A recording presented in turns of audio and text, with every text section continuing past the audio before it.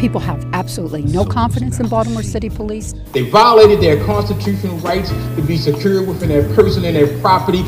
It's like the police don't have any respect for us, period. It's a lot of brothers and women, too, that's incarcerated for things they had nothing to do with. Not a panacea.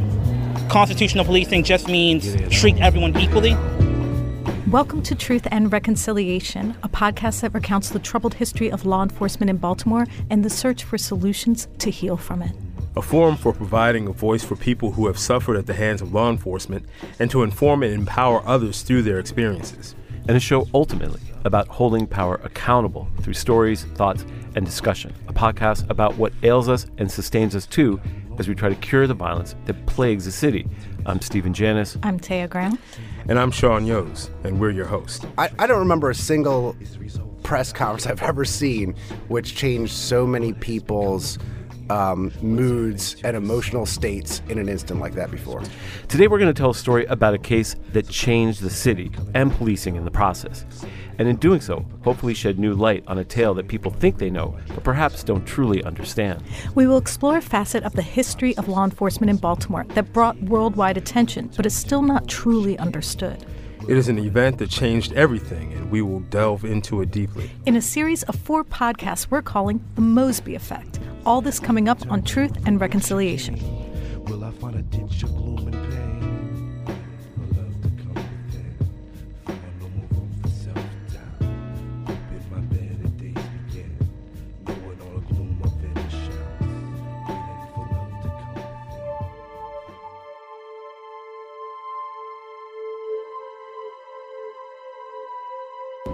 within. The findings of our comprehensive, thorough, and independent investigation, coupled with the medical examiner's determination that Mr. Gray's death was a homicide, which we received today, has led us to believe that we have probable cause to file criminal charges.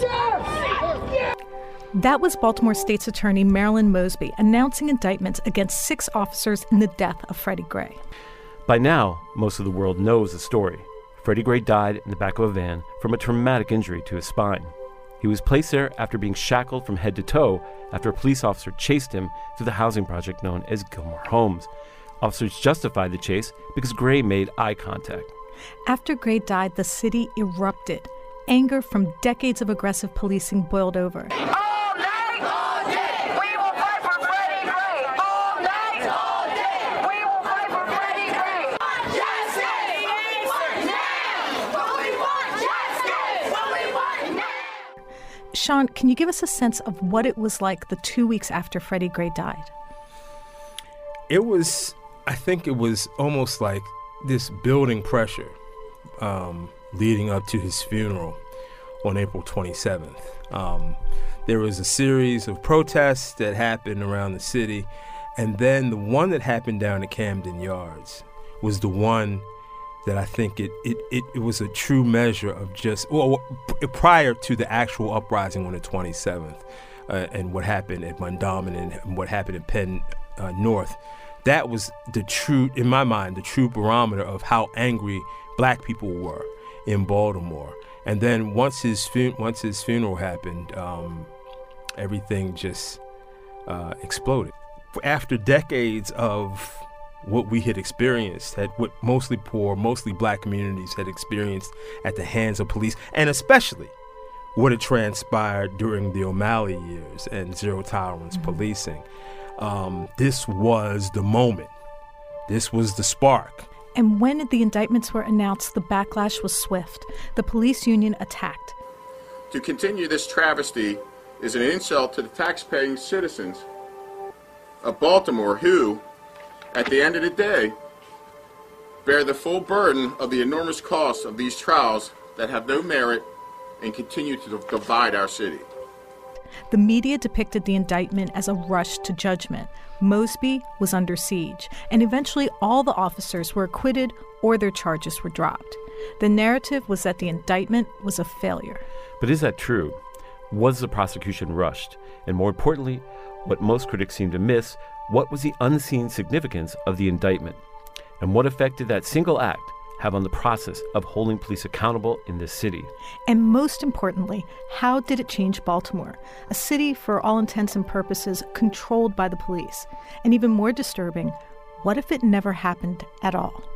If it had not happened, I just think that by her indicting those police officers, as difficult as it has been in the subsequent 3 years, the changes that are happening within the department we would have never gotten to the root of the gun trace task force. Probably we wouldn't have gotten to the root of a lot of the stuff that has happened in this department and was happening. We would have never been able to begin the process of breaking up the corruption that is at the foundation of the Baltimore Police Department. And I think that Marilyn Mosby's charging the grand jury's indictment of those 6 officers was the first domino that led to these changes that we're seeing. These are the questions we are going to explore. And to do so, we are going to go back in time, before Freddie Gray and Marilyn Mosby. Before the Justice Department report and the consent decree. Back to when prosecuting a police officer just didn't happen.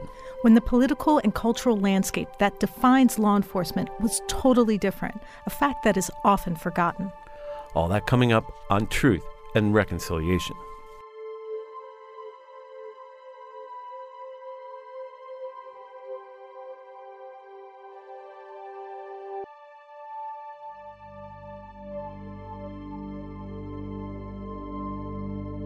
One element completely lacking from the critics of Mosby's decision to indict the 6 officers is history. That is, the history of attempts to hold police accountable for deaths caused by their actions in the past. Sean, how hard was it to charge and prosecute officers 10 years ago? It was nearly impossible.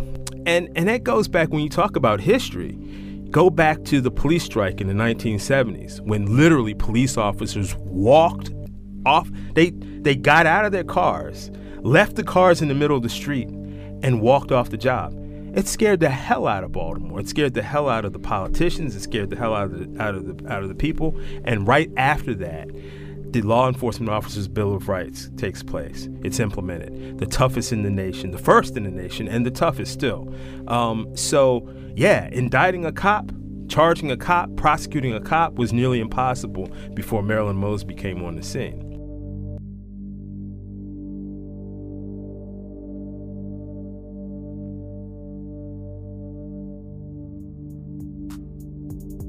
It was 10 years ago when myself and my colleague Luke Broadwater got a call in the newsroom of the now defunct Baltimore Examiner. Police had shot a man in North Baltimore and he was dead.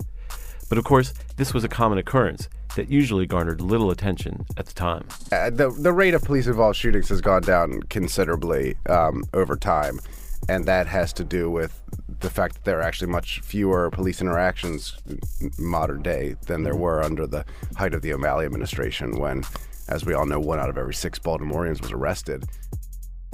But this shooting seemed different, although it too was largely ignored. Yeah, we rushed out of the newsroom and we got up to that Northeast Baltimore shopping center and we started interviewing witnesses. Right away, it became apparent that this was going to be a problematic case for the police department. The victim's name was Edward Lamont Hunt, a 26-year-old father, a community college student, and a Baltimore resident. One of many young black men fighting the odds, until he encountered a cop named Tommy Sanders in a North Baltimore parking lot. When there's a shooting, generally you want to, for the police officers, from their point of view, they're going to want to see that there was an armed suspect, that there was some sort of threat or danger to the officer's life. And the more we were hearing from witnesses was that just wasn't the case, that the man, Edward Lamont Hunt, who was fatally shot in the back, was not only unarmed, but he had been searched. He was not approaching the officer, but in fact going the other way from the officer. And so this immediately cried out to us that this was something we needed to dig deeply into. After 10 minutes of being frisked, Hunt became frustrated with the search and started to walk away. Dwight Pettit, his attorney, remembers. Mr. Hunt basically said enough is enough, and to hell with you, I'm leaving, and began to walk away. Officer Saunders, I think at the time that was his name, Tom Saunders, ran up behind him. yelling certain commands, which were not followed by Mr. Hunt because there was no reason. He had submitted to searches twice. And from that point in time, Officer Saunders fired 3 shots, as I understand it, 2 hitting Mr. Hunt in the back. So, Sean, does it surprise you that a cop could shoot a man who was walking away after being frisked? Almost nothing surprised me because they operated with impunity. And they operated with impunity in our city because so many people were fearful. The political establishment said the only way we can protect you is to beef up law enforcement, more police, more police, more police.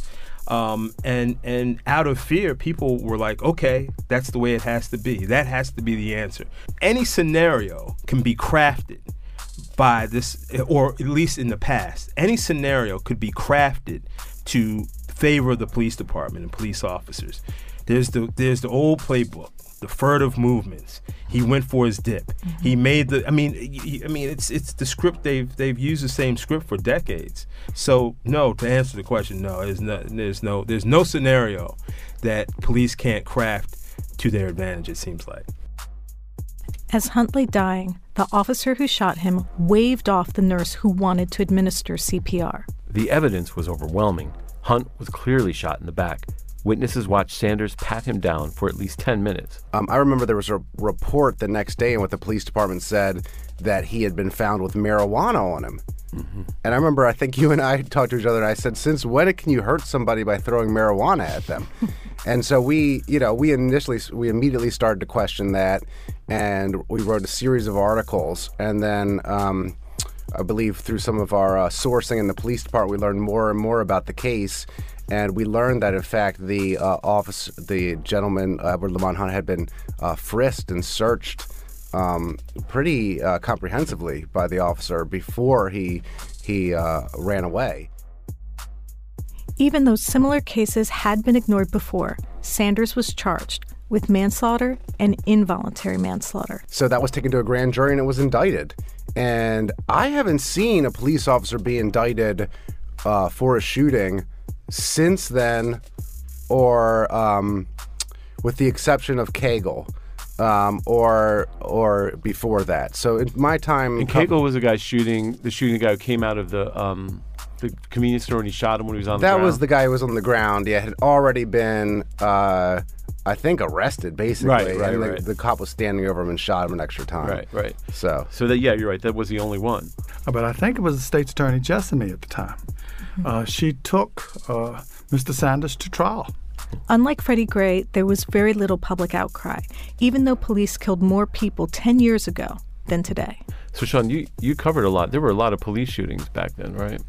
Right. Like 26 in 1 year. Well, police shootings and just general brutality. But again, it was when fear is at the root of decisions, whether they be political, social, cultural. It's never a good outcome, and I think that ultimately is what fueled all these police shootings. I mean, not just the people were afraid, but cops were afraid. I mean,